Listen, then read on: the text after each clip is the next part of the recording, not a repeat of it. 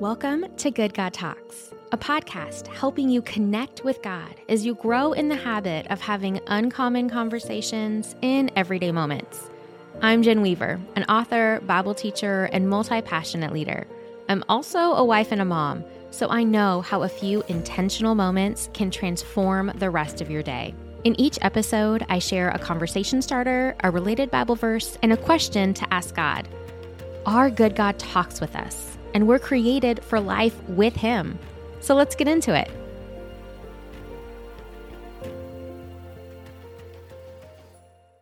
Hey friends, it's Jen, and welcome to Good God Talks. Today, we're talking about how we can connect with God using our hands. And if you're jumping new into this series, you're going to want to use that link here in the show notes to take a quiz that will help you identify the way that you currently connect with God best. And I've simplified this into three main categories here. Do you connect with God best using your head, your heart, or your hands? Now, that's not to say that you're going to need to pick one and that's the only way you connect with God. We all get to bring our whole selves to God, but based on our natural gifts and personalities, we all will lean towards one of these areas in how we connect with God relationally. And so we want to maximize that gift that God has given us and how we're created and use that to draw near to Him. And so that quiz will help you identify it and will also give you some resources to maximize that and build habits into those ways of connecting with God. And today we're talking about connecting with Him using our hands. Connecting with God using our hands comes across in how we receive what He offers us and in the way that we serve and how we partner with Him in what He is doing in the world. So those who love to connect with God this way might find themselves really drawn to volunteering and serving. You might also find yourself as being more creative and enjoying working with your hands. You like to be active. You might even find it easier than others to understand the connection between work and worship. You see your activity, your actions, your service, and your care as expressions of love, both to God and to other people. You might be the family member or the friend in your community who's going to follow through, the one who won't forget, the faithful, loyal, trustworthy person that everyone can count on. Those who feel close to God using your hands are often drawn to putting the word into action. Maybe for you, that looks like regular spiritual disciplines or practical application at the end of a weekend message so that you know what you can go and do based on what you've been taught.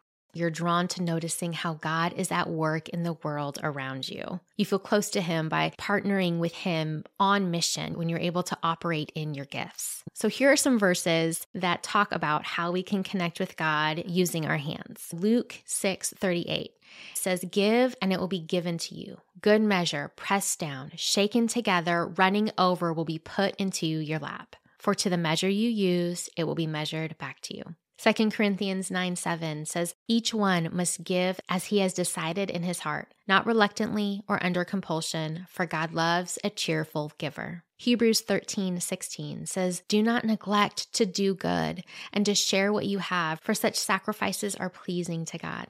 James 1:22 says, "But be doers of the word, and not hearers only, deceiving yourself." Now, as is the case for all of these areas, there's overlap in our head, our hearts, and our hands. That's good, and that's part of what it means to engage our whole selves as disciples. But if these verses and descriptions really resonate with you, then this might be one of the ways that you connect best with God. And as we've been talking about through this series, there are ways that the enemy will try and attack our connection by accusing us. Oh, that's not really being connected to God. Oh, that's less spiritual, or that won't really give you a relationship like other people have. And so if you have faced any of those accusations in the past, I encourage you to talk with God about them. Maybe you felt like it's not as important for you to be in times of receiving the word or receiving ministry because your role is to be the one who's giving. Maybe you have felt disqualified from feeling close to God because you don't have the same depth of insight that others might have, or you don't enjoy Bible studies like your friend does, or you don't have that same feeling or passion or sense of closeness that other people describe.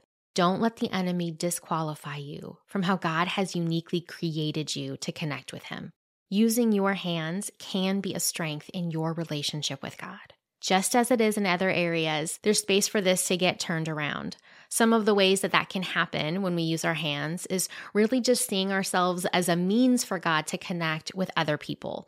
And so we assume that God doesn't actually want to connect with us. That's not true either. Sometimes we can get so caught up in serving and using our gifts that becomes the thing that we put on a pedestal and worship and give ourselves for, instead of giving ourselves to God, who is the gift giver.